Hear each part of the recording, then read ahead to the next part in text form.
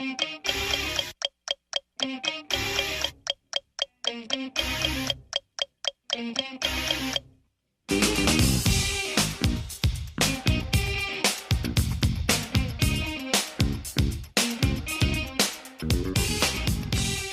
everyone, and welcome to Analytical Fanboys, the regular Modular Media Club podcast, where myself, the modular king of the vlogging ring, Simeon the Vacuuminator Scott, and my trusty co-host, the atmospheric Boingo Ryder. We have a party at Ground Zero. Everybody's invited. Oh, yeah. And every week on this podcast, we take a look at one main topic, discuss a little wrestling, and discuss a little other stuff we've been watching during the week. But we always start off with our main topic because, hey, you clicked on that pretty thumbnail and that title because you wanted to hear us talk about that thing. So this week, we are talking about the album Truth and Soul by Fishbone from the year 1988. This is something Chris put on the list. I had not listened to it before, and my first time listening to it was just a few hours ago. So I'll admit, unlike usually when we do an album review on here, I'm not very well researched. I didn't have time to read the lyrics and read up on the meaning of certain songs. But I will just go ahead and say I did enjoy listening to this, and I'm eager to get some deeper meaning out of it by talking to Chris about it, because I assume he is a very big fan of this album. So, Chris, why don't you tell us a little bit about Truth and Soul? Well, first off, most people probably have no idea who the fuck Fishbone is. That's true. So Fishbone is a... How would you describe their genre? Kind of funky, jazzy soul. Yeah, there's a lot of ska. There's a good amount of punk in there too. I do detect hints of ska, but I didn't while listening to it. I was just like, oh, this is upbeat jazz music. I like it. That's basically what ska is. Yeah, I'm special. Good job. Mm-hmm. But essentially, it's a band that started early 80s in Southern California. Mid-early 80s, like that kind of area. And they got pretty big, pretty good reception, a lot of great live shows. A lot of people liked them. But they had a problem marketing their music recorded or music videos or anything like that. The main reason because... there's no easy way to put this. They weren't black enough. Oh. Because here's the thing about Fishbone. It's an all-black band. Every member of the band is black. But their music is rock. So and when they were ska. It's rock, it's ska, it's all this kind of music, which traditionally ska's from Jamaica. But people think of it as white people music because it's so dorky sounding. Currently, yeah. But essentially, they would go to traditionally black music labels and they wouldn't sign them because, no, we don't know what to do with this. And they would go to rock labels and traditionally white labels, and they would go, we're not sure how to market you. So they were too black for white folk, too white for black folk, and they were just stuck in the middle with you. Yeah, and that not being able to fucking promote their music. So essentially, they were one of the best bands of the 80s that no one ever heard. Makes sense. And you can hear their influence in other music. You can hear how I as an Oingo Boingo, you've only really listened to the first Oingo Boingo album, but there's a little influence of there's some Oingo, you can hear Oingo Boingo listening to this and going hey, let's do some of this stuff. Yeah. Or the most obvious comparison, Red Hot Chili Peppers. I'm not a Red Hot Chili Peppers guy, so I wouldn't have ever thought of that without you suggesting it, but I can kind of get it now.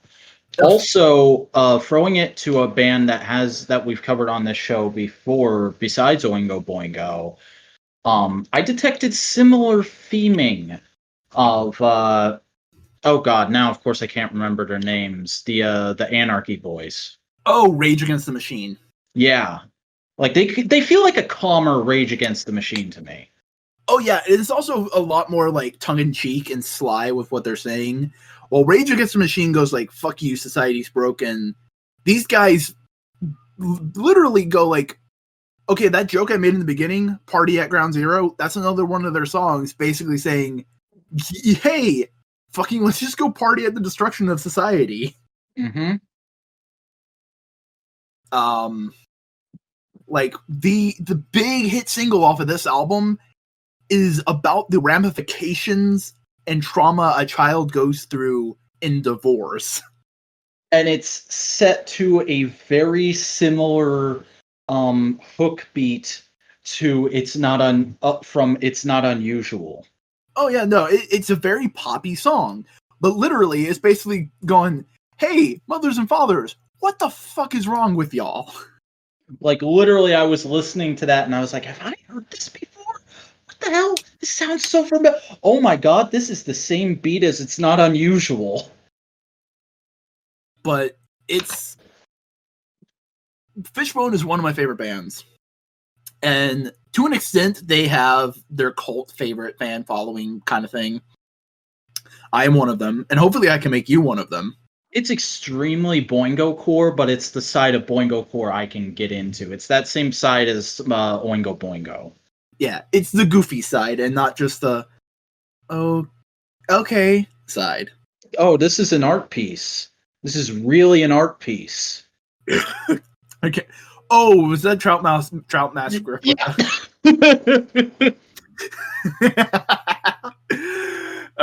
But basically, Truth and Soul is actually their second album. I thought I was putting their first on. I forgot.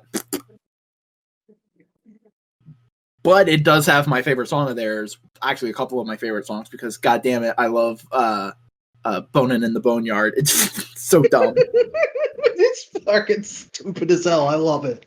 I love, like, they have a good number of dumb songs. Mm-hmm. Like, just because they are a very collaborative band. In fact, they're a band, they have gone on record and said, like, no, we're a cooperative band. Every member of the band puts in energy and effort. Like, some voices are louder because they are more creative, but like every voice gets heard and we do things democratically, which is awesome, but also really hurt them in some regards because they would all disagree on certain things and it would take them longer to make a decision. But should we start talking about the album proper? I mean, you're gonna have to lead me through some of this because, again, I've only listened to it once and I was half paying attention. But I'll chime in with my own observations where I can. Okay. Well, the first song is actually a cover. Oh, I didn't know that. Freddy's Dead. It's the theme from Superfly. That classic blaxploitation film. I don't know much about blaxploitation aside from things like Black Dynamite, but sure. It's an old school classic. It's a cover. It's a fun cover. Just about it, dude. Yeah, I was trying to figure out when I was like, I like this, but is it trying to say something? Is Freddy an allegory for some sort of political thing? I don't know. I think mainly because it's a theme from a movie, it's literally about the character. Okay. I haven't seen Superfly, so everybody's misused him, ripped him off, and abused him. Another junkie plan, pushing dope for the man, a terrible blow, but that's how it goes. Freddy's on the corner now. It's about a dude who's just gone through shit, up on drugs. Nice. Yeah. Freddy's dead. Mm-hmm. And now we come to probably the first true and proper song of Fishbone in this album. The song that I think would probably be their most well-known song. because I looked it up and this has been used in things. Mm-hmm. Like they have a couple other they had a couple other sizable rock hits at the time. Sunless Saturday, Sunless Saturday and Something Sunday is like a really cool duology of songs they have. I'll look those up. Yeah. But we come to Ma and Pa, which is genuinely one of my favorite songs. It's just a real happy tune about divorce. I mean, can I say something that might potentially piss you off? Go ahead. This felt like a slightly more direct Smash Mouth song to me. You know what? I will say this. I'm not the hugest fan of Smash Mouth, but just you being a fan of it has kind of turned me around. Just like, you know what? If this person who I trust their opinion to an extent likes this band, there must be something there, and I can understand that because I mean, the reason I like Smash Mouth is because it's incredibly upbeat, biting criticisms of modern society couched in nonsense. That's how I see that band. And there were quite a few songs on this album that made me feel that way. It's why I liked it as much as I could with just one listen. It's why I got into Oingo Boingo, because of the songs on the album from them you showed me that were like that. I honestly, Smash Mouth is their first couple albums is a ska band. They are ska. Mm-hmm. So it's not unusual that the two bands I've shown you, which use a lot of ska in their soundscape, this one and Oingo Boingo, you would like. Mm-hmm. The thing is, like, you're super into ska. I'm into ska if it's goofy, fun ska. And I'm also the kind of person who goes like, oh shit, is this extremely anarcho-political ska? Sign me up. I want horns telling me to fight my boss. And the other thing I have to say with this is, like, I enjoyed it. It's very accurate to my understanding of what having parents who get a divorce is like, but also my parents, I've not had that experience. The way I understand it is through media that depicts divorce, and I'm of the generation that was growing up just after the big boom in media tackling that as a big hot button issue. So I grew up with a lot of stuff that featured divorce, but I never experienced it, and I had very few friends who went through divorce. However, do you want to actually go into that? Yeah, I am a child of divorce. This happened to my family when I was about like 7, 8, around that time. My sister was just really born, so I do connect a little bit to this song, especially because I wouldn't say it was completely messy, but there were some messy bits. Mm-hmm. So there is a kind of visceral reaction when I sing along to the song and just go like, "What the fuck is wrong with? Why don't you all just get your shit together?" Mm-hmm. What the hell is wrong with? That's like literally lines in a song. What the hell is wrong with y'all? Fighting for the love of an angel's feather. Why don't you get your shit together? And it's basically saying like, hey, it's fine that you're divorcing. It's never saying like you need to stay together for the sanctity of marriage. It's saying don't bring the kid into it. The kid has nothing to do with it. Mm-hmm.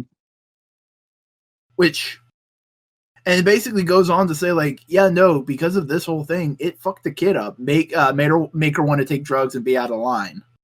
Mm-hmm. And, like, I feel like I shouldn't be able to speak to other people's personal relationships. That's kind of a belief I have. But I do get extremely apprehensive when I see stuff where people are going through a divorce and they're vilifying their partner to their kid, regardless of whether that person should be vilified or not. Because I'm like, the kid's a human person. They may still be developing into that, but maybe let them make their own decisions about the other person who's responsible for their existence. Yeah. It's just a big old thing of like, hey, parents, shape up.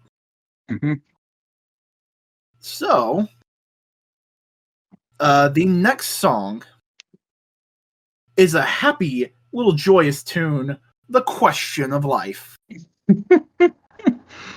This was a fun one. Oh yeah, no, it just meant to make you like stroll down the road. Yeah. Oh yeah, it's just solid, happy. I had it playing to remind me what it sounded like. It's one of those ones that just kind of washes over you. It's yeah. good. It's good, but not notable, I think you can say. Yeah. I saw God spread his arms across the imperfect sky.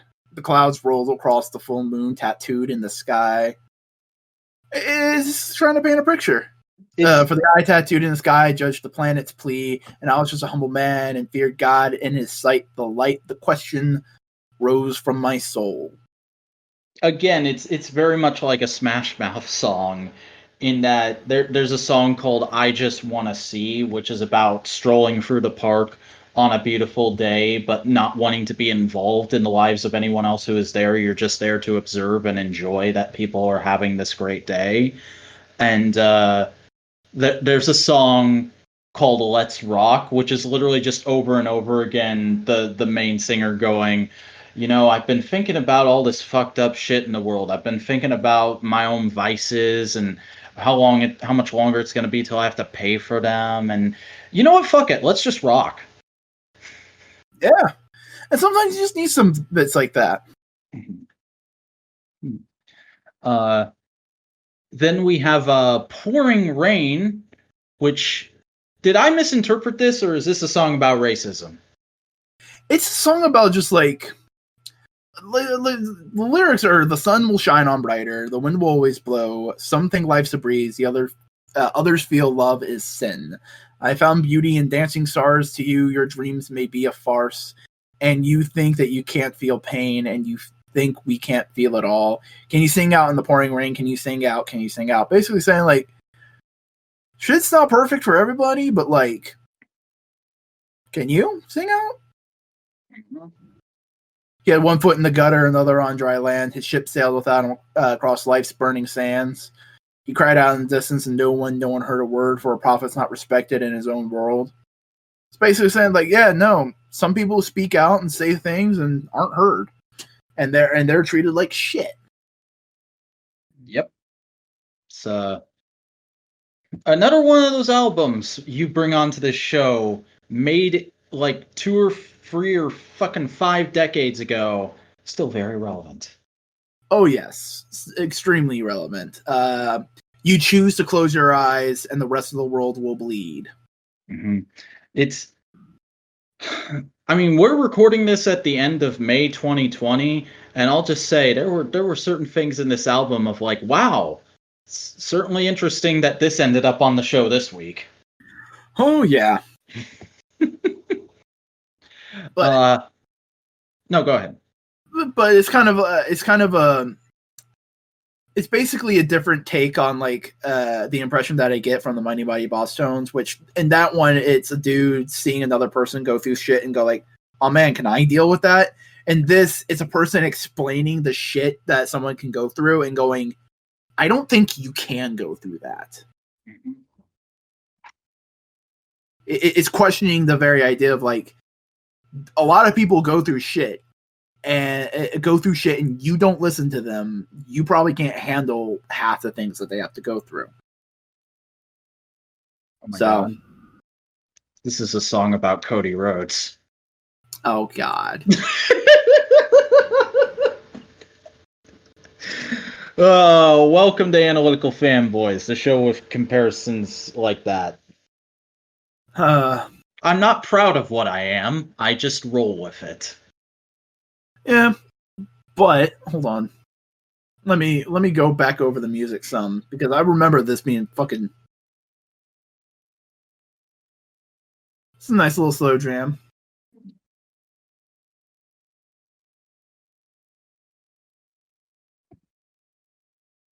It's just a simple little ballad to make you question things. Think a little bit more. Open your mind. Yeah.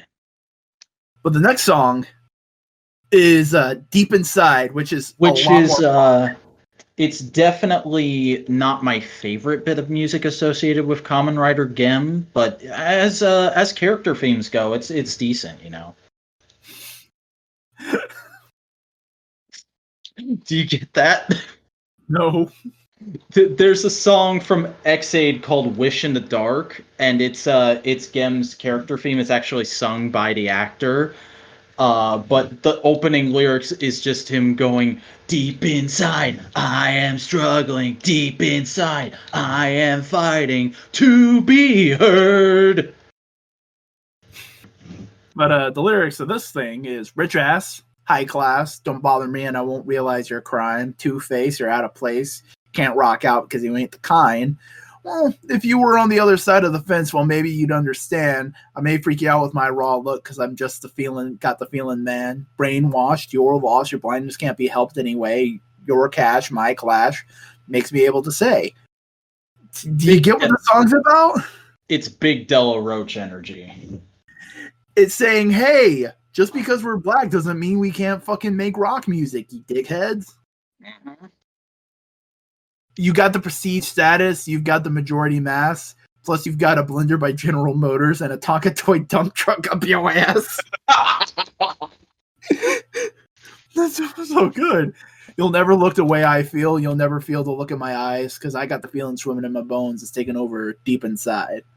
It's looking at both sides and going like, hey, other black musicians, we just want to rock out. Hey, white guys who like our music, you can like our music, but you won't truly get where we're coming from. You don't have that same experience. It's that feeling of being pulled from these two different directions. No one can truly understand who you are except for you. Yeah. But you can express yourself and try and be understood. Oh, and I think this, just because I know the history of this band, that's just the band in general. That's just because some of the members of the band are fucking weird. There's a guy named D'Angelo. He's the lead singer. You may have saw the music video of Ma and Pa. Saw him? I did not, but I definitely do want to go back and watch that. He's a cool looking dude. He best way to put it, he looks like a JoJo character half the time. And he has a mohawk, but not like a regular mohawk, a dreadlock mohawk. Amazing. And it looks dope as fuck. And note, this isn't like a modern haircut. This is like him in the 80s. It's sick. Man's out here dressing like Lance Archer. Then we got Mighty Long Way, which is a more, like, I'd say traditional kind of rocky song. Yeah. I'm trying to remember what this one is about, because I remember liking it, but I can't remember the actual content of the song to save my life. Said I'm shaking in my shoes sometimes, and I'm all alone. I get the blues sometimes, and I'm far away from home. It seems so far away. Many moons and many days. You know, many things are on my mind. I search and search for answers I can't find. Then my people I seek, they listen when I speak. Just believe me when I say, me and my friends go a mighty long way. It's basically going like, hey, we're traveling around. We're seeing the world. We got the friends beside us. Okay, now I remember why. It reminded me of two things. It reminded me of Journey, because a lot of their songs are about being a bunch of sad boys on the road who miss their wives. And it reminded me of Stay On by Endless Jess, which is from the second season of The Plebe and the Weeb, in an episode about the K-On! Movie that just ends with this beautiful ballad called Stay On, of him talking about, the PCP aren't perfect, but they're my friends and I fucking love them. Yeah. Well, we look into a cloudy sky and cleanse my souls as the heavens cry in my life like a rolling stone up and down the hills. Basically, yeah. And so it's, hey, shit happens, but I got my friends. Mm-hmm. They're beside me. We're going on tour. We're having fun. This is a good like hanging out with the lads kind of song. Yeah. But then we have one of the best songs ever. Bonin in the fucking Boneyard, which is just a 10 out of 10 from the name alone. Yeah. Let's just write a song about fucking in a graveyard. Oh my god, this is the kind of music that would get used in like a schlock horror film that James Rolfe would fall head over heels for. Oh man, you won't believe some of these lyrics, man. They're so deep. Got this feeling. Oh, I've got this feeling from the ocean. Yeah, it's all right. Yeah, got this feeling. I got this feeling. Got this feeling. Oh, I got this feeling from the ocean. Yeah, it's all right. Yeah. Yeah. You got me. You got me boning. Got me boning. I got me boning. Got me boning. Got me boning in the boneyard. Yeah, it's all right. Yeah, got me boning. Huh. Got me boning. Got me boning. Oh, you got me boning in the boneyard. That's it. That's the lyrics. It is a song purely based on hook and the idea of like boning in the boneyard.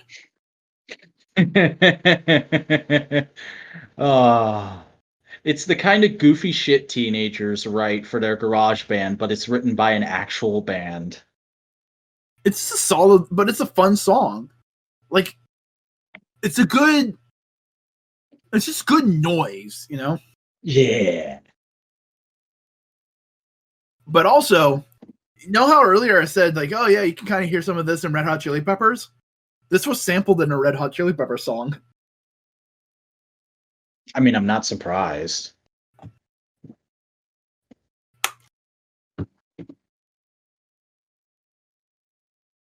Those gentlemen, they are something else. Like, this is just some good, like, theme song. Like, this is the music that you have the main characters doing a big, fun, goofy montage in a movie. Yeah. Oh my god, I never would have thought of it that way, but that's a perfect analogy. You know, they're doing they're dressing up, they're getting ready, but it's a couple of goths, so they're talking about bones and shit. Yeah. Oh man, this would have been a much different Boneyard match, though. Oh my god. This is just a series of us going, yeah, it's good. Here's a stupid joke. I mean, what else can you say about Bonin in the Boneyard? A masterpiece of our time. Says so much about life, about bones and boneyards, and boning in said boneyards. And just boning in general. There's a lot of good things to say about boning, and they are in this song. And the best part, the song is about like 5 minutes long, and that's all it says. It's so good. It's just like, let's just jam out and just funk, bass, ska, horns. Guys, we need one more track for the album. What are we gonna do? We have to fill it out. Boning in the boneyard. Well, okay, now let's come up with a serious idea. No, boning in the boneyard. Get your instruments. This is gonna sound weird. This sounds like the kind of music I would want playing in the background of a Tijuana Flats. Oh my god, yes. Also, now I really want Tijuana Flats, but they're a Florida-only franchise. Oh my god, are they? Yeah, I've never seen them anywhere else. Holy shit, I didn't know that. Tijuana Flats are great, though. Oh yeah, this is one of my favorite places to get tacos when I lived in Florida. Oh yeah, no, like, me and my friends were going to see a movie once, and we were going like, oh, what are we going to eat? And then we saw Tijuana Flats, and we all just went, not Tijuana Flats. Yeah.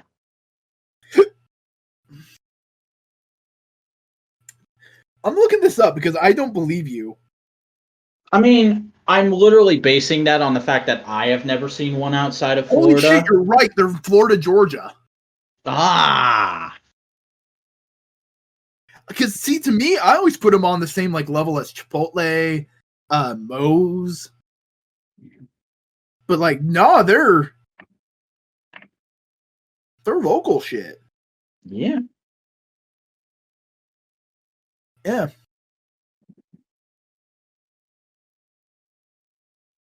But yeah, like literally, that's my kind of aesthetic, is that weird hyper-colored Tex-Mex, like 80s, early 90s.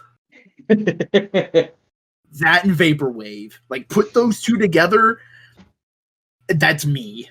Now, the one near you, because I know it can't be the one I went to all the time in Florida, since I lived pretty far away from you. Does it also have ridiculous, goofy comic book art up on the walls? Yeah. Oh my god, that's the best shit, isn't it? Oh yeah, it is. We went the one in St. Augustine. Yeah, mine was in I think Fort Myers. What? One Day, the prequel to 1 Week. This song just sounds like an Oingo Boingo song, literally. It does. It just has that kind of layered texture soundscape that Oingo Boingo does, and they also sing it in a similar Oingo Boingo-y kind of way. That soft horn of a throat, you know? Yeah, it's like, did Danny Elfman been up in this shit? No, I don't think so. But it just has that kind of like Oingo Boingo-y flavor. But waiting for the one day. Are we waiting for the one day? We are waiting in restaurants over there. We are waiting in cars somewhere over there. We are waiting in bathrooms, waiting in bars, waiting for the one day, waiting in boot camps in the country somewhere, waiting in front of the TVs, living rooms, waiting in heaven somewhere up there, waiting in hell somewhere down there. Time for comes revelation, masculation, salvation, execation, femalization. Time is gone for desegregation, privatization. This is a song basically going like, hey, fuck We're racism. all just waiting for the uprising. Yeah. And you like kind of don't get it until you get to the last little bit. It's like, oh, revelation is like, oh, people need to learn. Masculation, okay, cool. Salvation, excitation, femalization, oh, feminism, okay. Desegregation, privatization. Damn it, shut up. Waiting for the one day. It's just basically going like, hey, we're all waiting for the one day where everything can just get better. Mm-hmm. Yeah, but it's solid. It's good. My favorite part of the song is when the background goes like, boom, boom, boom, boom, boom, boom, boom, boom, da da da da. Yeah, that was a nice touch. Super fun. Like, I can just see like an animated music video of everybody sitting still, waiting and watching like a riot on TV, and then like fucking people are just pop up and just do that. Mm-hmm.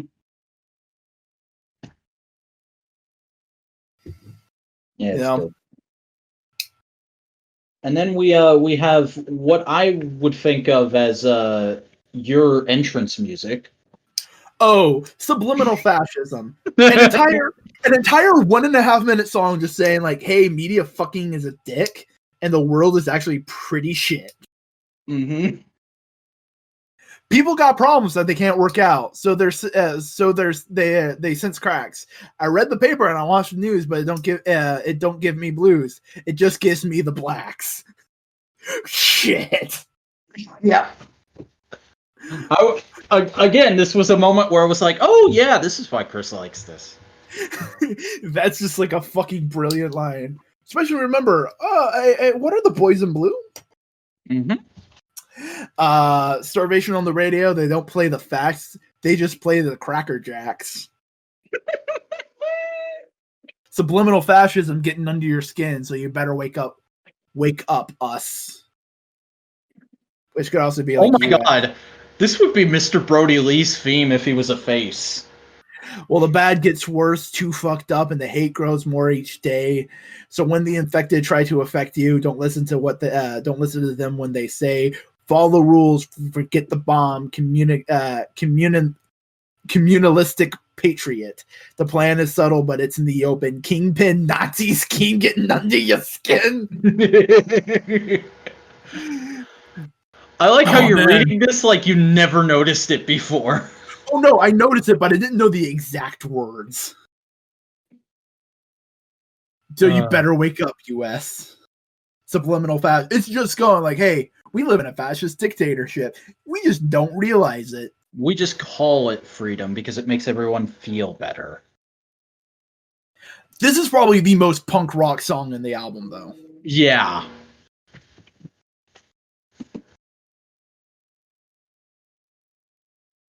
Best comment on their YouTube video, though, is I guess two people are overt fascists because they dislike the song. Genuinely, like, honestly, this is kind of warning people about the alt-right and fascists taking over the internet. Mm-hmm. Like, holy shit. And this is, what, 1988? Yep.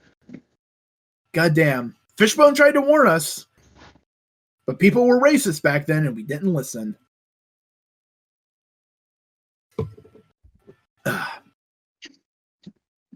Genuinely great song. It's fast, it's fun, it's dramatic, and it makes you want to scream subliminal fascism. Probably one of my favorites on the album, honestly. But can you explain Slow Moving Bus to me? Because I kind of blanked on this one. Well, let me re-listen to it a little bit.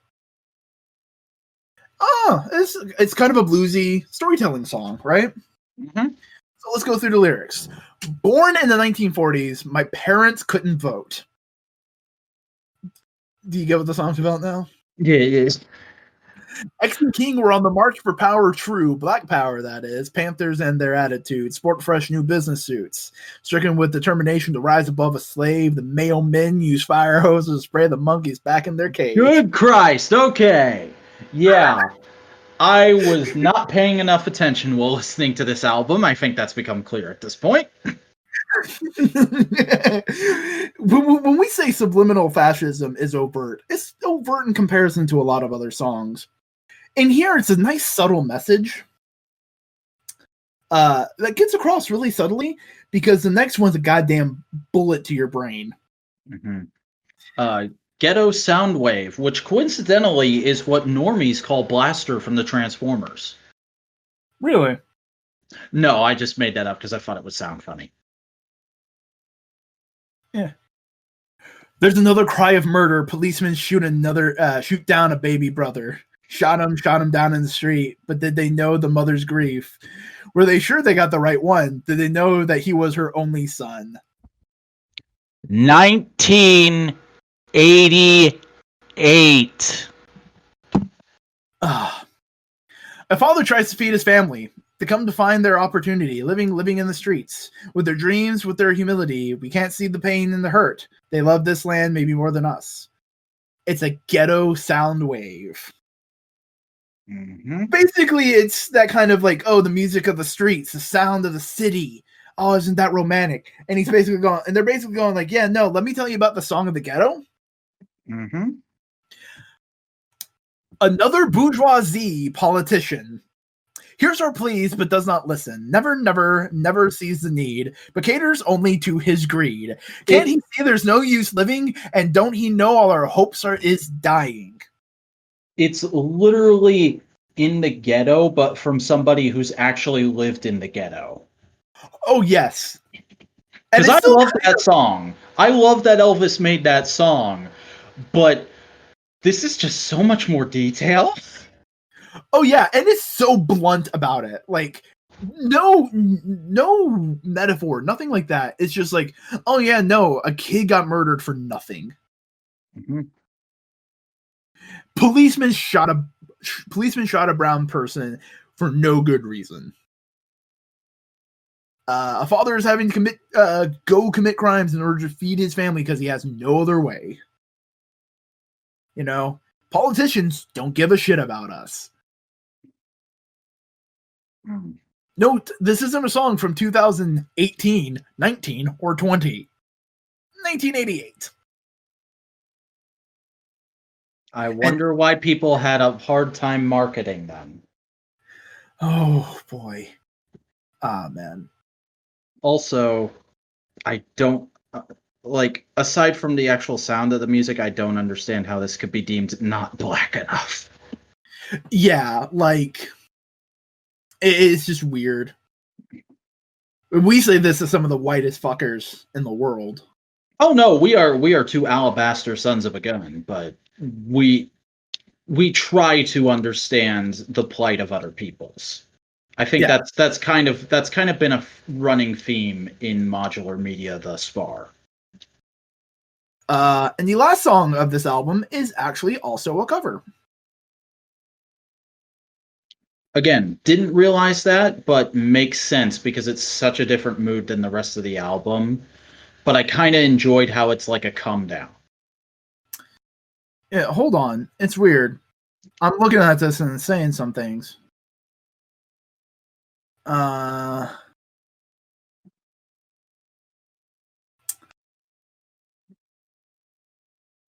trying to figure this out because it says it's a cover. I'm looking at Genius. Mm-hmm. And it says it's a cover of Changes by Tupac. But I'm not seeing any of the same lyrics. I have no idea.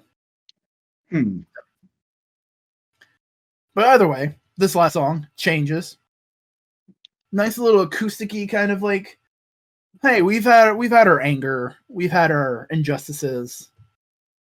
But there's still hope. We can change. There's a light on a hill that's far out in the distance, and it calls out my name. It calls out for change. To the root of mankind, it bellows out bitter words. Youth cry out for today, strength to cry for a change. Yet it seems clear to me, it pounds inside my soul. Why don't we all see we can cry out for a change? Basically saying, yeah, shit's fucked up, but we can make it better.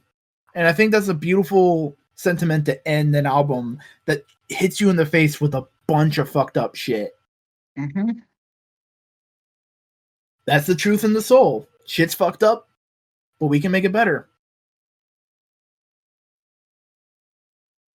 Yeah. It's a really... I love Fishbone. They are one of my favorite bands. They need more of a duo. Yeah, I definitely like this first exposure to them. I can't say if I'm going to get super into them, but I definitely do want to explore them a little more in the future. Again, it's a very similar experience to the one I had when we did the Oingo Boingo album.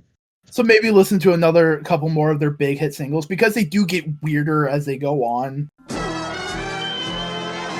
I got myself a Rice Krispie treat. Ooh, tasty. A homemade one. Ooh, that's almost as tasty as the jams on this album. Oh, solid album. Great album. So, man, I don't know what more we can say about it. It's just a really good, fun, but biting set of tracks that really is worth anybody listening's time. And if you want, okay, so here's what I'll say. This is a great album, and so far I think it's a pretty good, like, if you just want a pure solid introduction to Fishbone, listen to this album. But if you want to listen to some other Fishbone after you get this, or if you want just a couple singles to dip your toe in, Ma and Pa, it's the first single you need to listen to. Sunless Saturday, Everyday Sunshine, and Party at Ground Zero are all like top tier tracks. And if you get into Fishbone, I would highly suggest to watch the documentary they made a good couple of years ago. It gets you caught up on a lot of the story and the history of what this band has gone through and who they are as people. And it makes you appreciate the music so much more. Okay. I'd probably put that on my movies to watch list then. Got to figure out what the exact name of the movie is. But I can probably just Google Fishbone documentary. Yeah. I know it's narrated by Morpheus. Nice. Fucking Lawrence Fishburne. Excellent man. Fishburne. Fishbone, yeah. But so what are we doing next week? Yeah, let's find that out, shall we? I will start the thing up and find out that next week on Analytical Fanboys, we will be discussing... Okay, this is another Chris pick, and I'm going to need you to explain. Okay. Oh. Thumpasaurus is a band. And they have a lot of great music videos. Is this a you have to make a playlist kind of a thing? Yeah. Okay. You better make it public or unlisted so that we can link it in the video description of next week's episode then. I will make it with my mental karate. I'm assuming that's a Thumpasaurus reference, and in which case, yes, good. Yes. But we did do a good bit of wrestling this week. Not us personally, but we watched a lot of people do a good bit of wrestling this week. So you wanna talk about how fucking amazing Double or Nothing was? Oh, it was so amazing, so beautiful, so wonderful. It had a Rice Krispie treat throat. Don't die, please. We have to talk about this paper. It was wonderful. I'll take over for a second. Genuinely, I think this is the best pay-per-view I've ever watched live. And that's not a huge pull to pull from, but like, holy shit, bell to bell, this was a fucking great show. I haven't had this much fun watching a show since you and I, because Chris and I watched this together on the Saturday. I haven't had this much fun watching a pay-per-view since Chris and I watched WWE Super Showdown, the Australia one, the not Blood Money one. And it was just incredible. Like, I'll read where's my frickin' post I made in the here's what I posted in a wrestling chat in a server I'm in. I genuinely love this year's Double or Nothing. Might be the best pay-per-view I've ever watched live. Stadium Stampede is a serious contender for match of the year, in my opinion. Love that my girl Sheeta got the belt while looking cute as fuck. But without a doubt, my favorite thing is that we can now have an updated picture of Team Fuck You, We Are Good Enough, now with belts. AKA, there's now a picture going around of Moxley and Cody holding up their belts and flipping off the camera, mirroring the picture they took flipping off the camera after Moxley's debut at last year's Double or Nothing. Double or Nothing is like, the Royal Rumble. I think that's going to kind of be the slot it fits. It's both Royal Rumble and Money in the Bank, because the opening match of this pay-per-view was what if Money in the Bank, but also Royal Rumble. But also Poker Chip. Yeah. But also great match. Because so many great things in this, because that's a problem with some ladder matches. It's like Money in the Bank is everybody's in the match. It's a big kerfuffle, and then you gotta knock people out, and then they're just sitting on the sidelines for a while. In this, every person had about 2 minutes to get their shit in. Mm-hmm. Until eventually Swolverine showed up, and they were all like, oh shit, we've got to bury him in as much shit possible, and he still won. Oh, it's great. But in this match, we had Rey Fenix. No, we didn't. No, he got pulled out because of injury. We had Joey Janela. Mm-hmm. All of Jurassic Express. We had, I'm trying to remember who all was in it. Most of SCU. Frankie Kazarian and Scorpio Sky. We had Darby Allin. Mm-hmm. Which, let me just sidebar for a second. SCU, both those guys were the opening two, and they had this wonderful spot to start off where they both start to dive out to grab a ladder, and they're like, "Oh, you also get up to." You know what? Let's just spar for 2 minutes till the next guy gets in here. Yeah. Okay. Cool. Let's just be friendly. Let's just be good pals. Also, Kaz's new hairdo is ace. Oh yeah. He's probably going to go back bald once everything's kind of calmed down, but I dig the hair look. Yeah. He looks great. And then fucking Darby, like, he didn't do a whole lot of shit in this match, But the shit he did was amazing. He dived off of a ladder onto another ladder while riding his skateboard. And then he got thrown out of the ring by Swolverine while lying on top of a ladder. His role was to get murdered. Because Darby can take it. Oh, yeah. Luchasaurus. And then we had probably the highlight of the match. Oh? One Mr. Cassidy Orange. Yeah. Who comes out lackadaisical, goes over to the announce table, goes, "What's the rules again?" And Excalibur just goes like, "Dude, Tony told you 200 times." And then later in the night, during the media scrum, Orange Cassidy interrupts Tony Khan's interview, and he asks for the rules again. It was phenomenal. He had 2 full minutes where he didn't even get on a ladder. He just reached up with his hands, going like, "I can reach it." And then he tried to set up a ladder and failed, and then just stood on top of a ladder, fallen over in the ring, and tried to reach it. Oh, it was so grand. It was good. And then Colt Cabana came in, and they had some fun comedy bits. Yeah. And then I think that was finally when the Swolverine, Brian Cage, I honestly think AEW might have higher quality beef than WWE. Oh, they definitely have higher quality beef than WWE because their beef can tear a ladder in half with its bare hands. WWE has more beef. AEW has like fucking Wagyu beef. They have the higher USDA grade cuts. Yeah. So we may not be getting as much, but oh fuck, dude, when we get our beef. Mm-hmm. Oh, because Brian Cage also like head to head with all the big boys in this match, like Luchasaurus. Mm-hmm. I can't wait for that.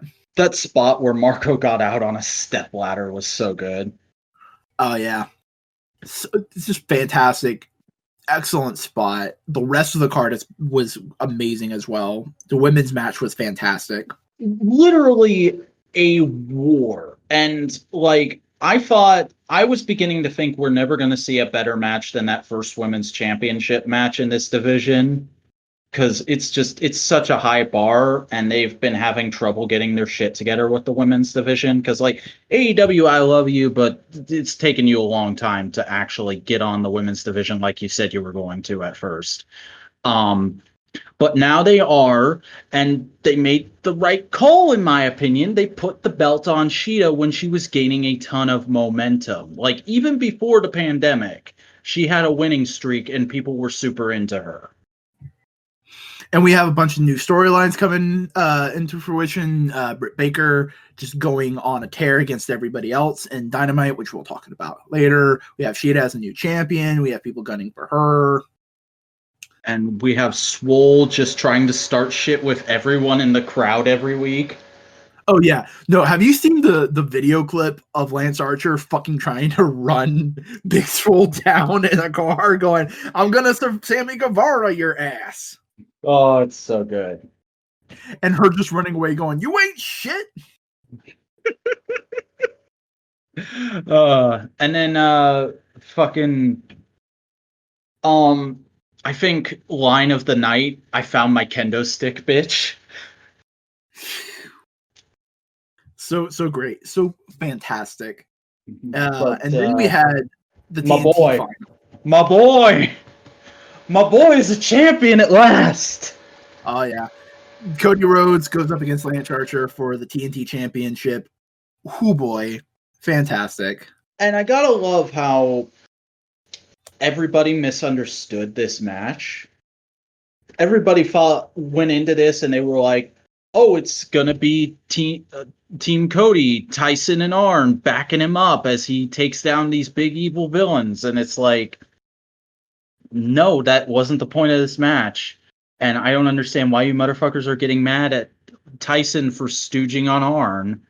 The point of this match is, yes, Mike Tyson is there to present the belt, Yes, he's there as sort of a referee. But the reason he stooges on Arn is because Mike Tyson consistently, every time he has appeared in wrestling, has been a guy who likes things to be fair and square. He's a sportsman. So when he saw Arn cheating for Cody, he's like, this guy's gotta fucking go. He would have done the same thing if Jake had cheated for Lance. Which, hey, by the way, happens 5 seconds later. Mm-hmm. And and that leads to the point of this match being, because Cody wins, Cody keeps bringing in all these celebrity guests and special appearances for his storylines.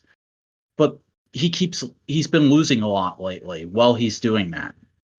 Cody doesn't need other people's help. As much as he likes them, he doesn't need to play with his dad's toys to get over. Cody is good enough to make it on his own. And when he's on his own and has no distractions, he can take down a fucking murder hawk. Yep. Oh boy. It was fantastic. It was great. I can't wait to see what's going to happen with the TNT belt. Mm-hmm. So, the belt itself, what do you think? From what I have seen, the belt right now, because it's unfinished, is at about 6, 7 out of 10. That's okay. But the finished, I think, looks pretty respectable, pretty cool. 8 to 9 out of 10. Yeah, you've seen those mock-ups going around of like what the gold and bronze inlay is going to do for it, right? Oh yeah. It looks really solid. And people going like, but I don't like the TNT branding. Yeah, well, New Japan has IWGP branding. It's the fucking TNT championship, dude. What did you expect?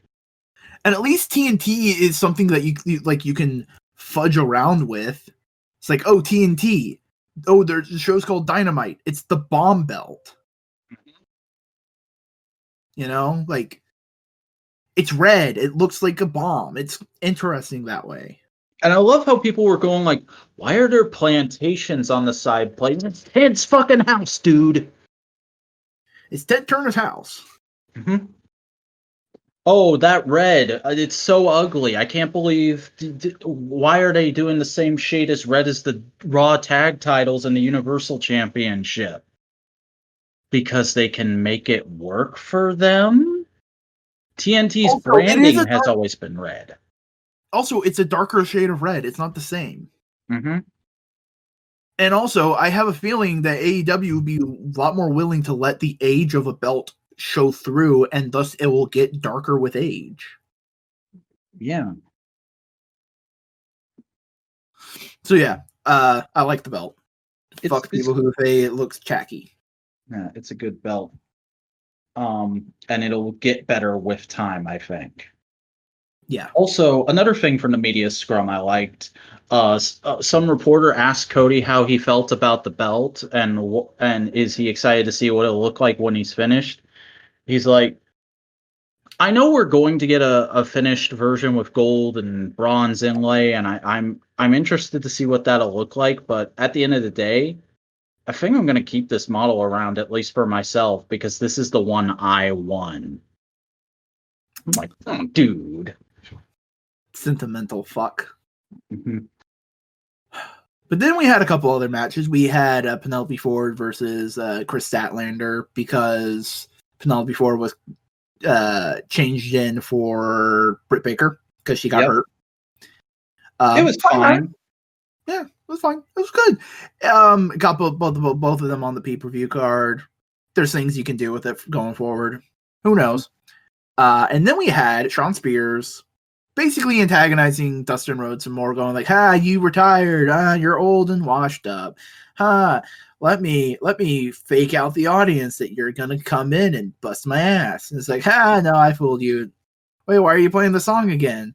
What's this ominous glow behind me? Uh-oh. And then he proceeds to lose a bra and panties match. Yep. And fucking Tully is on his underwear. Which, okay. I gotta admit, I do find that a weird choice. I thought it would have been funnier if they had put Peyton on there, but I don't know if they could do that for legal reasons. Do a picture of Australia. And like people are saying, like this was a burial. Shawn Spears is going to need so much rehab after this. Guys, you do realize Shawn Spears is the good hand. He has been in there as the fill-in guy from the start. Like, yeah, he had that amazing feud with Cody, but his whole thing is he is the mid-card fill-in heel. And he's very good at it. He's very versatile. He can do stuff like this, and then he can come and crack his friend over the head with a chair. It's fine. This isn't WWE.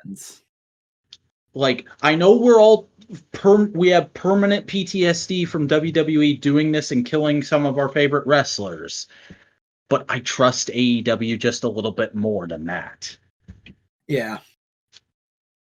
I'm wondering where it's going to go. It seems interesting. We didn't see him on Dynamite this week, but there's things that you can do with that. There's things you can do. Mm-hmm. So we got to talk about it. Match of the year. One of the matches of the year so far. There's still time left. We have All Out later this year. We don't know what's going to happen. That's true. But we have to talk about the Stadium Stampede match taking place in the Jacksonville Jaguars Stadium. Mm-hmm. Which is a cinematic match that blows every other cinematic match out of the water. This was better than Money in the Bank. This was better than the Boneyard match. This was better than the Firefly Funhouse match. You know what? I'm going to potentially stamp on sacred ground. I think this is better than the Deletions. Deletions went really hard on the wacky Matt Hardy stuff, and this only had it in sprinkles, so it felt more like a wrestling match, so I can see that. Mm-hmm. But basically, this is the Elite plus Matt Hardy. So Kenny Omega, Hangman, Buck 1, Buck 2, and Hardy. Yeah. And, versus the Inner Circle. So Chris Jericho, Sammy Guevara, Santana, Ortiz, and Hager. And I love that even though it was probably a collaborative effort on everyone's part, Jericho is the one who's credited with creating it in kayfabe. So him and the Inner Circle all come out in custom football gear. Yeah, and they basically run at each other in the middle of the field. Hangman's nowhere to be seen, and everybody's going like, where's Hangman? Call back to BTE. Omega just basically goes like, don't worry, I trust him. And then Hangman shows up on a horse. And runs Sammy down. It's beautiful. And into the concourse of the stadium. He finds a bar after losing Sammy. He just goes for a drink. Yeah. And meanwhile, everyone's scrapping out on the field. Omega and Hager get in the ring that's at the 50-yard line for like 2 seconds and try and do some moves, and then they're like, oh shit, nobody else is going to get in the ring. Let's just go.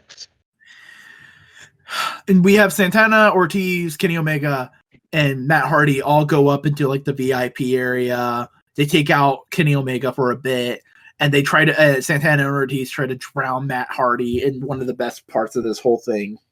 And little do they know, it's fucking lake water.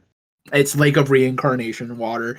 So they put him down, and he pops back. He just does like, you see from the side, he just does the Team Extreme like finger points to the mouth. He pops up and goes like, yeah! And they go like, oh shit. They start doing it again. And then to the side, it says matters of facts. Because we both said, oh no, it's just Matt facts. No, they've had to circumvent copyright a little bit there. Mm-hmm. But Santana and Ortiz can see the fucking graphic, which is hilarious. And there's also we forgot before this happens, Santana takes Matt into the pool and he's like, come on, and Ortiz is like, I can't swim. It's 4 feet of water. It's so Ortiz, one of my favorite wrestlers, AEW. Mm-hmm. He's so top notch. But he comes back out, broken Matt Hardy. He starts beating them up some more.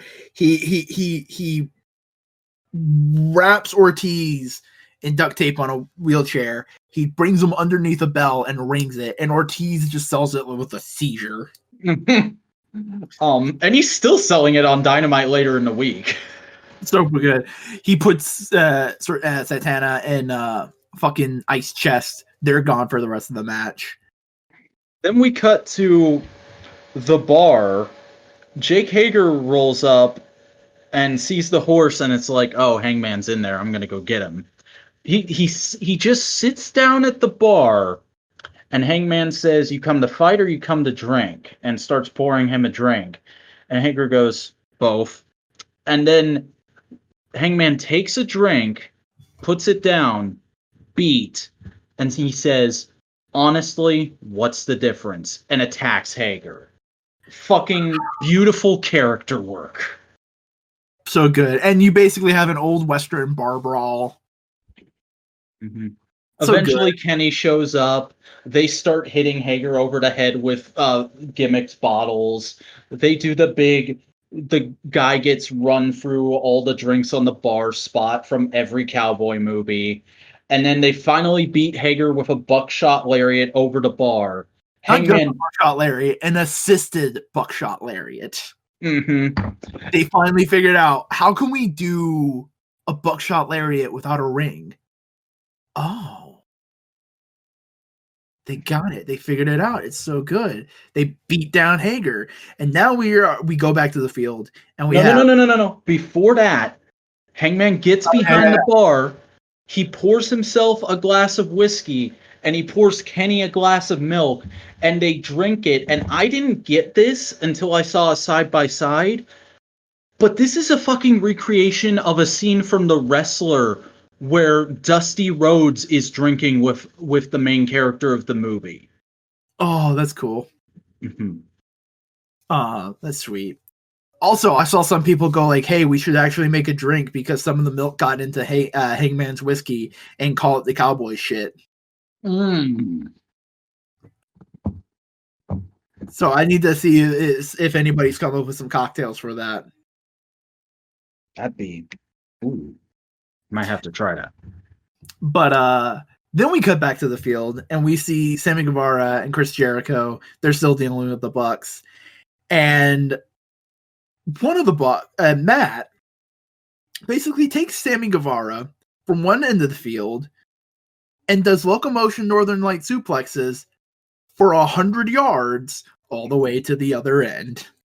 Beautiful, beautiful, clever editing. All the while, Chris Jericho gets hits in the nuts with a football.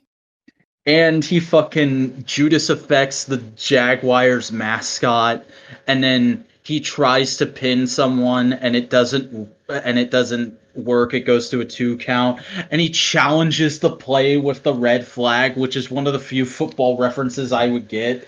Him and Audrey go into the tent and watch the replay, and she sees it's a 2 count, but he keeps arguing with her, and he just goes, "You're a shitty referee," and walks away. Oh, man, oh man. Sorry. Yeah, that's an appropriate reaction. Man, oh man. I did see one person say, like, oh man, they give us perfect gift fuel for whenever a football team beats the Jaguars of just putting the football team logo on top of Jericho's head. And I go like, yeah, nope, that's gonna happen. That's just gonna be a thing now. But basically, Sammy Guevara gets up. He's crawling over the field. He gets woken up by a sprinkler and just like can't escape it for like a minute. And he sees that he's the last one standing and he goes like, oh man, we won. I'm the last guy standing. And then you hear Kenny and Matt on the golf cart from Dynamite a few weeks ago. Rev, the life in his face just drains away. He goes like, oh shit. Not again. Again in the same night because he was almost ran over by a goddamn horse. Mm-hmm. And they all just chase him up into the stands. and then Kenny fucking one-winged angels him off of like 30 feet or some shit, and gets the pin to win the match. Oh yeah. Also, we have Neo 1. Mm-hmm. We have a new iteration of Vanguard. Which was I can't remember what the first word was, but Excalibur said the full acronym. It's something electronic organism. Natural Electronic organism, that's it, yeah. Yeah, so good, so fantastic. Well, the best part about the Stadium Stampede match is yet to come. Because next week on Dynamite, basically, they had ordered a bunch of, we won shirts, like you do when you do a football, like the Super Bowl. And they go like, oh shit, what are we going to do with them? And Chris Jericho goes like, at least we only have like 2 or 3 boxes. We can deal with it. Then Santana goes like, or Santana and Ortiz go like, no, Santana. It was Santana. Goes like, actually, boss, I got a really good deal from this one guy up in New York. And Ortiz goes like, that one guy, he's a dick. And he opens up the back of the truck, and you just see hundreds of boxes. And Ortiz with the best line of the night, wow, that's a lot of boxes.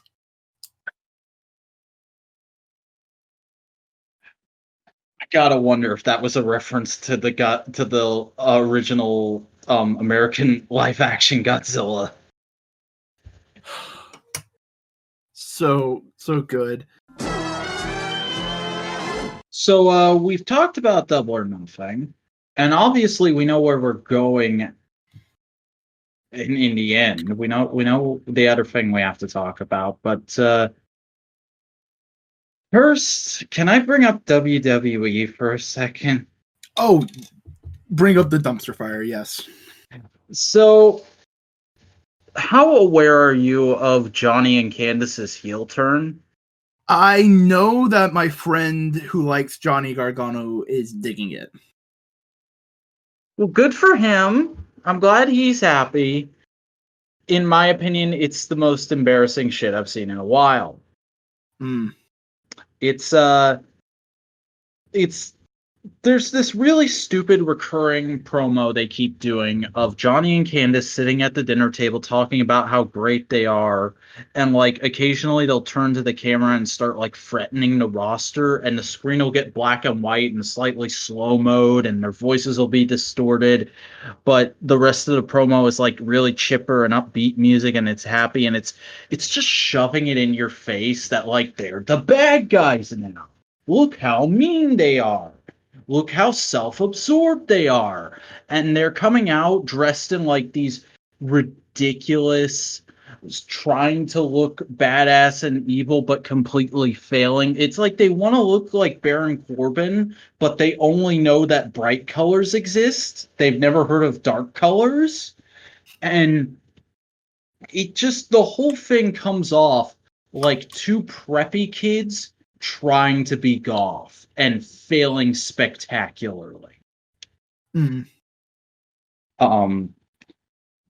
However, Karrion Kross made his debut and is currently planning to beat the shit out of Tommaso Ciampa, and that's pretty neat.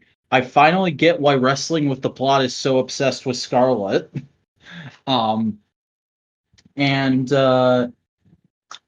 Anything else on NXT worth watching? Oh yeah, Matt Riddle got the shit beat out of him by some UK guy I'd never heard of, and now he's going to SmackDown because fuck everything. And the Drake Maverick thing is the Drake Maverick thing. Oh boy, that's a thing and a half. And then over on the main roster, they've got crowds. They finally were willing to admit that AEW had a good idea, and they started bringing in crowds. Unfortunately, they completely fucked it up. Made them miserable, made them stand for 7 hours at a time, and yell continuously to the point of losing their voices. And just yell for everything. Not have any sort of barometer for how over something should be. Just continuously yell at the same volume for every little thing that happens. And also, we're going to put plexiglass in front of you, ostensibly to protect the wrestlers, even though you're wrestlers, and we're not having you social distance. And also, the plexiglass makes you guys look really distorted and weird, which is distracting. Yeah. It's not great. Oh, and also tonight while we're recording, SmackDown is going on, and Jeff's in another storyline about the fact that he is in alcoholism. Yay! Yep. But WWE stance will still defend it. It's I mean, it's not all bad. Seth's still doing stuff that's fun and is good heel, but that's about it. Like, I mean, what they're doing with Asuka now that she's the champion isn't terrible, but it's also not super captivating. Also, the Mandy and Otis thing is kind of just petering out, and fucking Liv Morgan is someone we're supposed to care about now, even though she's not charismatic at all. And Charlotte's on everything. Charlotte and Baron, just put them on everything. Doesn't matter if it makes sense, just put them on everything.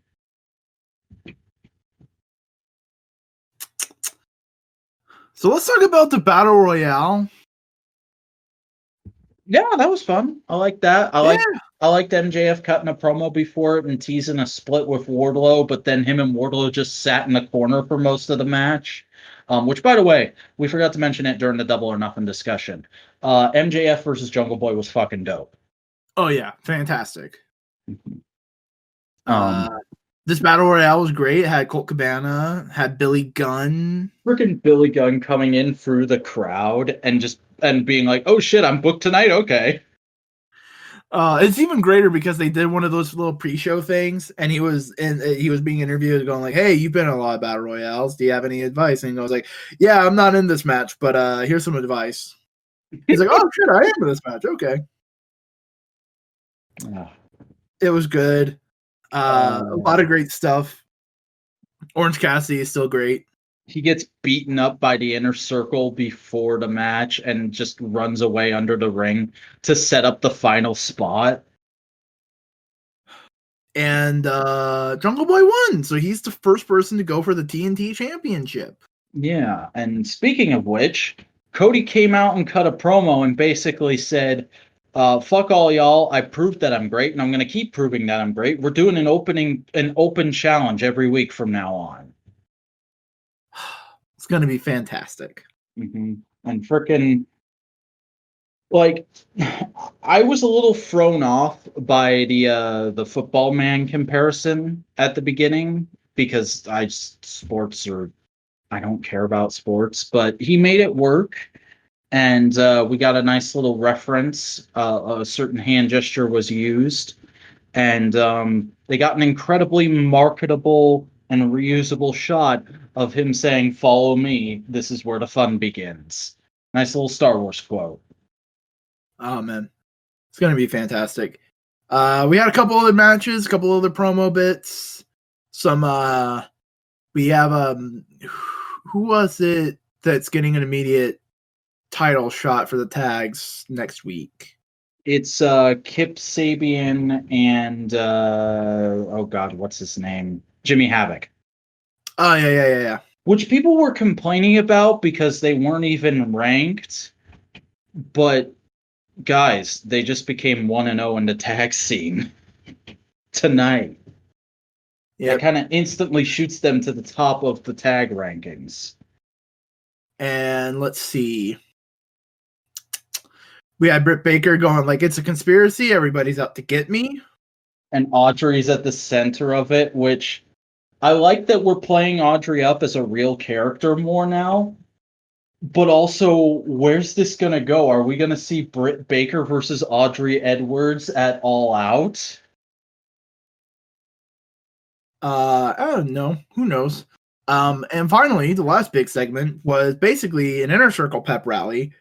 And I love Ollie's idea that Chris Jericho booked this in advance, thinking they would win, and he had to fucking cover his tracks. Mm-hmm. And it was a funny thing. They gave a lot of presents and all that jazz. Vicky Guerrero came out and she introduced them, well, dressed as a cheerleader with the Jacksonville Jaguars cheerleaders, which I didn't notice, but Dave Meltzer went off on like a whole tear about it on Wrestling Observer. Vicky's fucking background is a cheerleader. When she was in her late teens, she was a cheerleader for a local team in her hometown. That's cute. And she's also enjoy Jericho just bringing in Vicky Guerrero more. Yeah, because I mean, she's close, or Jericho is close friends with her, so he probably knew that, and he was like, "Oh, hey, you're here to be in the crowd for Double or Nothing? Okay, cool. Stick around on Wednesday. I've got something for you to do." They go through a bunch of gags. It's great, and eventually Jericho drops the fucking continuity nod of the fucking night and says, "Hey, I remember when Mike Tyson punched me in the face 10 years ago on an episode of Raw. I'm still a little peeved about that." Mm-hmm. And Sammy's like, "Well, I can't bring you Mike Tyson's head on a silver platter, but I do have a cheese platter." But Mike Tyson and his crew ate it already. Mm-hmm. They come out, they're showing their big dicks, and we got a pull apart brawl, and it's fun. Ready for me to be a party pooper? Go ahead. Okay, so I've been thinking about this because people are very all or nothing about this segment. There's a lot of people who've been trashing it, calling it a disaster. There's a lot of people who've been saying, "Oh, like it was a fun, good, attention-grabbing way to end the show." I'm kind of in the middle on it, where like I get why this was done. AEW is all about continuity, and this was a perfect opportunity to get in a huge continuity nod, which I do agree was nice.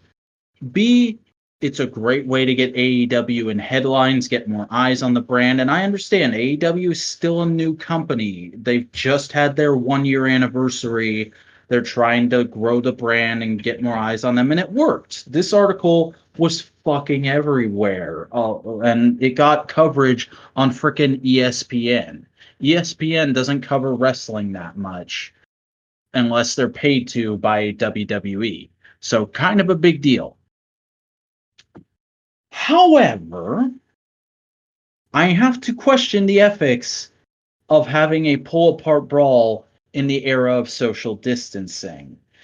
And I also have to question the booking of Chris Jericho versus Mike Tyson with all these other legit sports guys in the middle of it, because, and this is where I also have to bring up Wrestling Observer and say, I guess that Brian Alvarez is fucking deaf, because he was going on and on about like, "Oh, the commentators never mentioned who else was with Mike Tyson. It's ridiculous. They should have been saying." There's literally a whole bit where JR's like, "Hey, Excalibur, who do you recognize?" And he's like, "Oh, it's this guy. It's fucking this guy. It's this guy." Which, okay, good. They were doing their jobs, but also I'm sitting there going, Mike Tyson is the only person in this fucking crowd I know. All these other guys just look like a bunch of jabronis to me. And the fact that we're acting like they're a big deal irks me, for the same reason that people like Brock Lesnar irk me, that people like Shayna Baszler irk me. We're acting like they're supposed to be big, badass, impressive people because they come from a quote-unquote legit sport, and they could totally beat these wrestlers in a real fight, bro. They're such badasses. It's so cool to have them there. They lend legitimacy to this brand. I'm of the opinion that wrestling should just be taken seriously as a brand in and of itself, because I am somebody who doesn't give a shit about actual sports. I watch wrestling because I like storytelling, I like entertainment, and the fact that wrestling is an entertainment medium about sports makes it cool to me. Now, you can have people come in to do little guest spots here and there. Like, I thought having Tyson present the TNT Championship was cool. I thought it worked because he was just there to add to the match. He wasn't there to be the match. And I'll admit, there have been other things in wrestling where it's worked. I brought up Matt Riddle earlier. I like Matt Riddle. He won me over because he's a character before he's a name brand product, I should say. And even Ronda Rousey, I could say, to a certain extent, has the same thing that Mike Tyson does, where, yes, Mike Tyson is known for being a boxer. Yes, Ronda Rousey is known for being in the MMA. But also those two are kind of like just pop culture icons in general. So I'm cool with them coming in. It's not like, again, Shayna Baszler or Brock Lesnar or the frickin' Gronk, where it's, we got this sports person to come in. Sports people, look at us. And there were a ton of fucking boxers and MMA people with Tyson, and I was literally just like, oh, Tyson brought in some other people he knows. That's cool. And then they're going off on commentary about, like, it's this guy. They're badasses, and it's cool and impressive. And I'm like, yeah, okay. And it worries. It's a WWE move to me, and that worries me. If I may make a couple defenses. One, I don't think Mike Tyson's going to be in a match. I don't think that's what this is leading to. I think it's very much like it doesn't feel like that. It feels like Mike Tyson and Chris Jericho are leading up to something that could be an interesting match, unrelated to Mike Tyson. But if I make a defense of MMA and boxing people being a big deal in professional wrestling, it'd be like seeing a bunch of legit, classic, brilliant NASCAR drivers all hanging out, being like NASCAR drivers, all that. And then the best F1 driver and all of his F1 buddies come up and start swinging their dick. They're two different sports. They're two different rules. They're two different mindsets in racing. But they're both racing. And they both recognize the skill that it takes to do both. And they can see each other be close to the point of like, I think I can take them. That kind of mentality. Yeah, and I get that. I get that from the perspective of the performers or the athletes or whatever you want to call them themselves. But I'm worried about the potential sports fans coming in and being all salty about potentially these guys getting their asses handed to them by the wrestlers, because this is wrestling, and the wrestlers who are going to be here a few weeks from now need to go over and being like, oh, it's the wrestling is so fun. Like, you're getting all these eyes on your wrestling brand, but what you don't realize is a lot of these eyes are potentially going to turn around and go, oh, wrestling's all fake. It's such phony, goofy bullshit. These guys would totally win if it was a real fight. I'm not going to watch anymore now that these guys have gotten beat up, or whatever, wherever this angle is leading. If it leads to the professional sports people not going over, that's going to anger a lot of the new eyes you just got on your brand. And if it leads to them going over, that's going to irk people like me. It's a damned if you do, damned if you don't kind of a thing. And I just prefer they don't even go that direction, but they have. And now, like you're saying, it's not going to go to a match. I'm thinking it could potentially go to at Fyter Fest, depending on whether or not they're allowed to have fans, either Stadium Stampede Round 2, Tyson and his posse versus the Inner Circle, or Mike Tyson versus Chris Jericho lumberjack match with the Inner Circle and the posse as the lumberjacks. See, and I believe it's going to go in a different direction. I think, remember, AEW has a boxer in its midst that is currently training. I think what it's going to lead to, I have a better idea, because I mentioned earlier what I think it might be. I think Mike Tyson is going to bring up a Go-Go and him and Sammy Guevara are going to have a match. That could work. Basically, Mike Tyson and Chris Jericho goes like, all right, cool. You know what? I don't want to fight you. You know, just that kind of thing. Like, I want to have my boy fight your boy. I want to put our minds at the I want to test our minds, our mentorship, that kind of thing. Plus, also, I don't think the posse is going to have as much to do with anything, as you also got to think about UFC and boxing kind of guys. They always carry an entourage because they want to look big and tough. This wasn't, hey, look at my guys invading AEW. This was, hey, I'm in a place with a bunch of legit fighters. I need to have a couple guys on my back, on my behalf, so I don't get jumped by Santana. I don't get jumped by Ortiz. I don't get jumped by Hager. That's fair.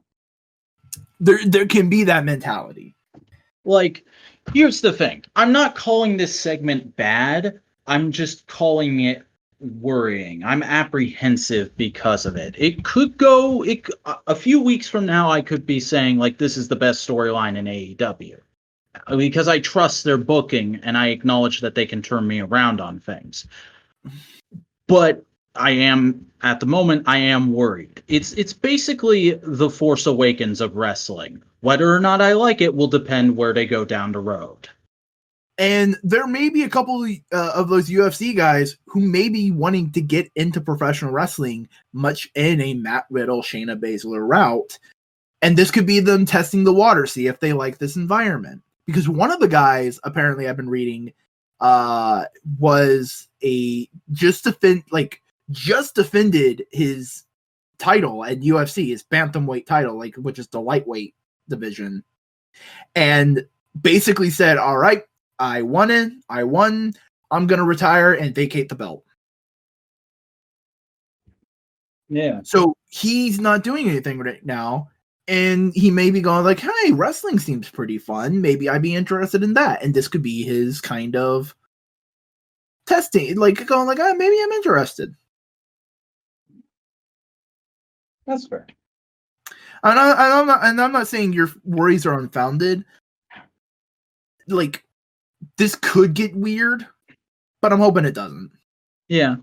And I mean, another point I thought of is I would probably like this a lot more if this is what opened the show. Like, I understand their logic of saving it to the end, of you're constantly advertising Mike Tyson's going to be on the main event. He's going to be in the end of the show. And you're keeping viewers paying attention and tuned in and ratings and all that. But also, I think it would have just flowed better to have the cold open of the Inner Circle backstage with all the shirts and that whole business. Then you have the new intro playing, which I liked all the footage they used for that. It's pretty dope. And then you cut straight to the pep rally happening, and like maybe instead of them fading to black during the pull apart brawl, Tyson and his guys eventually go backstage and the Inner Circle chase them back there, and maybe Jericho's got Floyd and he's just like hitting shit in the walls and going like, Tyson, you son of a bitch, get back here. And Tyson loses him. And then you have the interview, which sets up the Orange Cassidy beatdown. Who knows? Like, I'm interested to see what happens. Mm-hmm. And also I just think it would have been more fun to have the other big thing as the fade to black. All right, I'm back. So this episode actually started with a trios match with who was it on one side? It was Private Party and Joey Janela versus Matt and Nick. I kind of wish they had just called themselves that. What? Matt and Nick. Yeah. And basically, Omega and Hangman went like, hey, man, we're not doing anything tonight. We're just going to go back to the hotel and relax. They're like, okay, cool. Go chill. And the Bucks look at Matt Hardy and say, "Hey, do you think we could get like a different version of you?" And it's like, "Oh yeah, no, sure." And so he went over. He comes back and he's in like the tight shirt and like the full Team Extreme vibe. And they go like, "Is this what you want?" And you're like, "Could we get a little bit older?" And it's like, "Oh, you want old school? Okay." He goes out. He comes back in like straight up old school, pre WWE Matt Hardy gear, like esque environment. It's newer gear, but like full TWF, Trampoline Wrestling Federation. He comes out in a straight up 80s esque goddamn entrance. Mm-hmm. So good. The only way it could have been better is if instead of broken Matt Hardy, Dasha had said multifarious Matt Hardy. But I understand branding. Old school Matt Hardy. Everyone is a different Matt Hardy.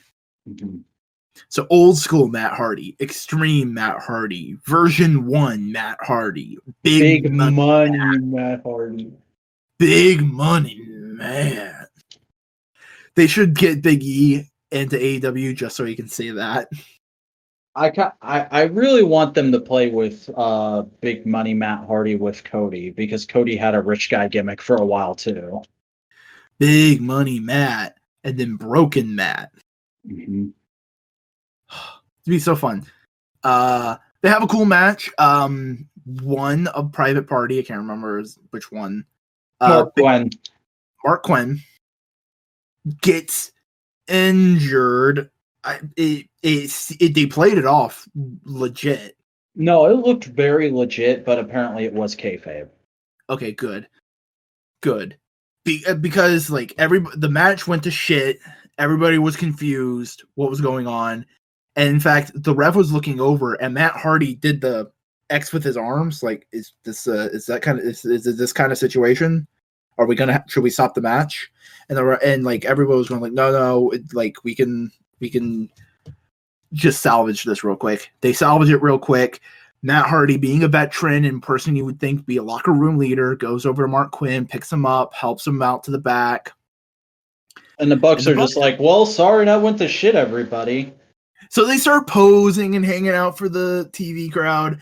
And earlier in the match, they accidentally hit Blade and Butcher, which I'm digging their like Cannibal Droog aesthetic now. Mm-hmm. Apparently, they're splitting off from Allie, which I'm not the biggest fan of. I wish we had gotten that more as a storyline, but we'll see how it goes. Honestly, I don't think they're split from Allie. I think they're saying they're split because I've been watching some of the pre-show stuff for Dynamites, and basically Butcher and Blade went up to the interviewer and started measuring him and going like, not enough meat on these arms. Good amount of meat on the back. What about the front? Like talking about the interviewer as if he's a cut of meat. Oh. Like full on like cannibalistic Drew. Oh, okay. Cool. That kind of thing. Very calm, very collected.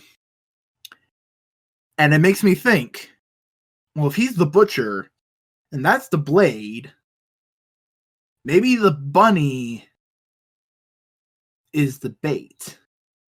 Mm. And the reason she's going after QT Marshall is to get Natural Nightmares into the eyesight of Butcher and Blade. That's pretty smart. I wouldn't have guessed that. I thought it was just leading to Brandy versus Allie, but that might be cool. Oh, I think that's also going to happen, but as part of this storyline. Okay. I mean, why not? Natural Nightmares is kind of like the tag team division, the tag team for the Nightmare Collective, Nightmare Family. Mm-hmm. So why wouldn't Brandy go like, hey, you tried to mess with one of my friends, fuck you, fight me? Yeah. Honestly, I think that's the direction that they're going. But also, their full white gear, just imagine that was like blood splatter later on. It'll look sick. Yeah, like Jimmy Havoc's suit. Yeah, it's gonna be great. I also just generally dig Butcher and Blade. I think But they're the amazing. But the thing, get to the thing. Oh, so basically they bum rush the ring, and the Bucks try and hold them off. They can't. They're tired. And then you hear a rev of an engine. And deep in the back of your head, you hear a proud Southern man. Not that kind of Southern man. Fuck the Confederate flag. Go, say yeah! And then a truck appears, and A fucking classic looking Ford. oh, it's beautiful. Beautiful car. I'm not a big fan of like modern big fucky trucks. I don't like them. I like small, like compact trucks like this one. No, So, I love classic pickups, but like any modern pickup can go fuck themselves. Mainly just because every pickup I have interacted with on the road has been an asshole to me. yeah. That's one of the kind of cars I want. I want to get like an early '90s Toyota pickup. Mm-hmm. But in this pickup, we have a little group Dax formerly Harwood, known as the Revival, formerly known as the Revolt, Dax and Cash. FTR, baby. They go to the ring and you think, oh man, they're gonna beat on the Bucks. Oh man, it's gonna be epic. No, they help the Bucks. What the fuck is going on? The Bucks are confused. They stare down. Butcher and Blade get back up. Beat the Butcher and Blade. Stare down. The Bucks go like, oh, I guess everything's cool. Go to shake their hands, and they pull a Jake the Snake. Don't turn your back. Don't turn your back on things you're afraid of. They turn their back. Oh. They're gonna tease us and stretch this shit out for so long, but I'm excited. I'm excited. Oh no, I don't want this anytime. I don't want this soon. I want this to last a year. I want this at next Double or Nothing. Really? Because I was thinking this is All Out. Oh no. I want All Out to be their first like big. Like here's the thing. I don't want FTR to be only we're rivals to the Young Bucks. I want a full like year of them being the best tag team in the division to the point that like JR's going like, I used to think the Bucks were the best tag team in the world. You know what? I'm starting to think FTR might be that. Mm-hmm. And I just want that to eat away at the Bucks. And I just want FTR to just be like, you know what? Screw it. We don't want to wrestle you guys. Oh my Why God. should we? We're the best in the world. FTR beat Hangman and Kenny. The Bucks couldn't do that. Automatically, it makes FTR look better than the Bucks. And they just have match and classic after classic after classic, and it's the Bucks are just going like, fuck you. And they just go like, we used to be bothered by you saying FTR because we all knew what that meant. But we realized it was just jealousy. You guys realized you weren't the best tag team in the world, so you lashed out. Mm-hmm. And they hold up the belts because we are the best tag team in the world. Fuck the rest. Like, full on. Drop the F-bomb. Bleep it live on air. Fuck the rest. Mm-hmm. Fear.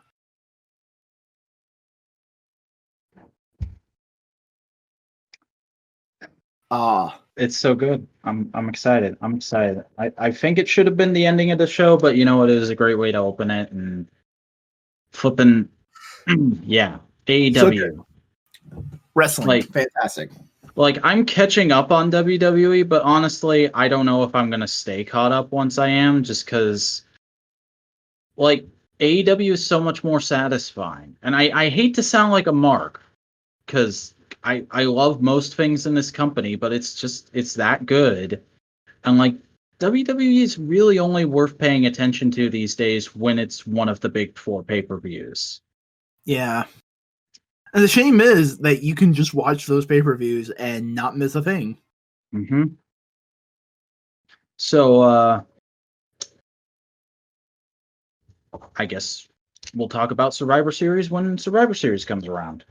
Yeah, yes. I don't know. It might be whenever they get fans back, it might be worth noting whatever happens at that show, but we'll see. But in the meantime, we've been talking about wrestling for a very long time. How about we close out the show with one or two things else we've been up to this week?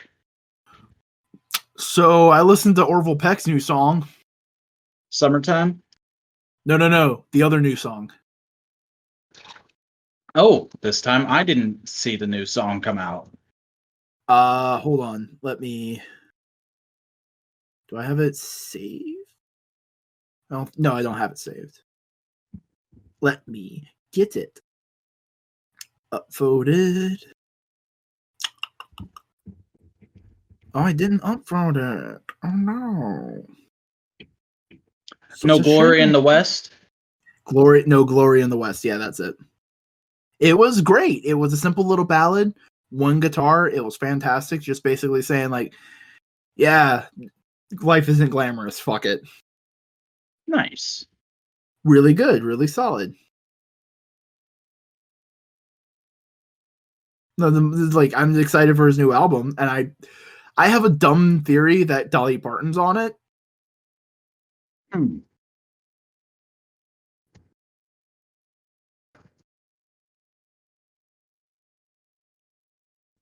So what'd you get up to? Well, honestly, not that much. It's been a very, very light week, mostly just opening figures and watching wrestling. I did watch another episode of Cyberverse. Not much else has happened except for Dead End is now another member of their trying to fight the Quintesson invasion team, and also apparently McAdam is still on Cybertron running his bar. That's interesting. I did try and catch up on 01 just because they're not putting out new episodes right now due to the pandemic. They actually just started filming again this week after a month and a half off. I watched episodes 30 through 33, and it's good, but not the show's best work. It's mainly interesting because where I left off, Aruto had just lost the company to Fowler, and it comes back, and it's kind of like, oh, I guess I made the right choice in not watching for like a month and a half, because it feels like a lot of time has passed, and Aruto's now starting up a new company because Fowler was like, yeah, we're discontinuing Human Gears and we're recalling them all, and all of them are going to be forcibly shut down. So he started up a new company just saying like, hey, people, pay me to turn your Human Gears back on. So now we're having a storyline where he's going around, and all the people from the opening one-off episodes where we saw him trying to sell Human Gears to people, they're coming back and saying, yeah, hey, that Human Gear that you sold me, could you get it working again? Which is nice, good continuity. Also, apparently, the secondary writer, his whole Vulcan, I forgot his writer name, Vulcan, his whole thing was apparently fake. He has a chip in his head that Fowler put in there and like altered his memories. And also one of the terrorist Humagears is trapped in there with him, so he's like a pseudo Kamen Rider double surrogate going on. And he's kind of going for this little arc where he's gone from, I hate Humagears, I just want to destroy Humagears, I'm a racist cop, to, oh, this corporation made me think I hate Humagears. Fuck this corporation, I hate this corporation, I'm going to destroy this corporation. Based. Mm-hmm.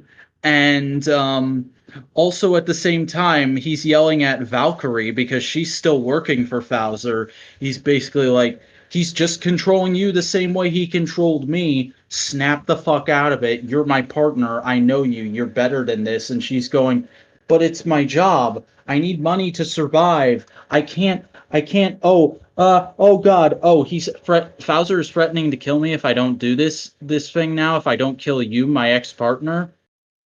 Fuck it. I'm gonna punch him in the face. Consider that my resignation. And that's where I've left off. Based. It's We have found the only good cop. Kamen Rider is the most capitalist franchise of all time. It's hilarious, genuinely hilarious how much that is true. And I love how Bowser is just like the ultimate chicken shit heel, where he comes in looking like all clean and prim and proper, and he's got these bodyguards backing him up, and he's gloriously just like, oh, your company is misappropriating my company's property. I'm going to beat your ass and destroy those Humagears with my bare hands now. And then he gets his ass beaten and forcibly de-transforms, and his suit's all torn up and muddy. And he's like, God damn it, Ardo, I'll get you next time. He's literally Jericho screaming, I have a ticket. Brilliant, beautiful, perfect. It's a good show. You should catch up on it. I've got 2 more episodes till I get to the pandemic recap episodes. So I'll probably watch those tomorrow, and then I'll probably leave it again for a long time so I can use the pandemic recaps as refreshers. Yeah. Most everything else I've been doing this week is just fucking working on videos, because I finally started doing that again. Nice. Well, since you are doing that, why don't you go ahead and tell people who you are and where they can find your stuff? Hi, I'm Chris Boingo Ryder Gaston. Yes, that is my YouTube name. No, I'm not ashamed of it. I am a little ashamed of it. I make video editorials, which are like video essays, but I don't claim to know shit. It's all my opinion, man. My latest video was about how, you know what, the Wii U was a pretty good game console. Fuck you. You can find a link to that in the description. Is that too much fork for you? I don't think so. Okay. But you can also find a link to my YouTube channel down there, I think. If not, so search Boingo Ryder. You'll find me. If you want to, you can follow me on Twitter. I rarely use Twitter. Or Instagram. I'm starting using Instagram again because, hey, I can just make dumb aesthetic edits on my computer and just upload them there. Or my dumb jokes I make in my videos. Yeah. So, yeah. Also, you can join my Discord server, which I'd say right now is pretty active. It's a lot more active now. Yeah. There's like a conversation a day. Yeah. With me, you, my good friend Cody Burke, a couple other people, including why don't we do a little shout out to Bluey Productions? Yeah, the blue boy, he's there. He does Blue. things. Abada. Yeah, we like that kid. He's gonna go places. But now shield your a place you could go is my channel, because I am the Vacuuminator, the modular king of the vlogging ring. And let me tell you something, people, I am back on the rise and I am feeling so high about it. I just did a video showcasing my favorite local toy store, and it is blowing up like dynamite. And I intend to capitalize on that with my next video, which will probably be out by the time this podcast is. So why don't you go check that out at youtube.com/thevacuuminator. And while you're at it, go subscribe to my social media. I'm on Twitter and Instagram at The Vacuuminator. And hey, before you do that amazing, spectacular, wonderful thing that is giving me more views, why don't you give Modular a little more of your time? Go ahead and subscribe. Ring the bell to enable notifications if you want to get more episodes of Analytical Fanboys as they come out. If you want to listen to us on the go, we got a Google Drive folder with every episode as an MP3 down in the video description. You can also follow us on Twitter at The Modular Media and join our subreddit r/Modular Media to get updates on the podcast when there are ones to present. And hey, why don't you come back next week, because we will be discussing Thumpasaurus music videos, whatever the hell that is, but we'll be doing it on Analytical Fanboys next week on the Modular Media channel. Until then, this is the Vacuuminator. Why is Bane so goddamn sexy? Yes, that.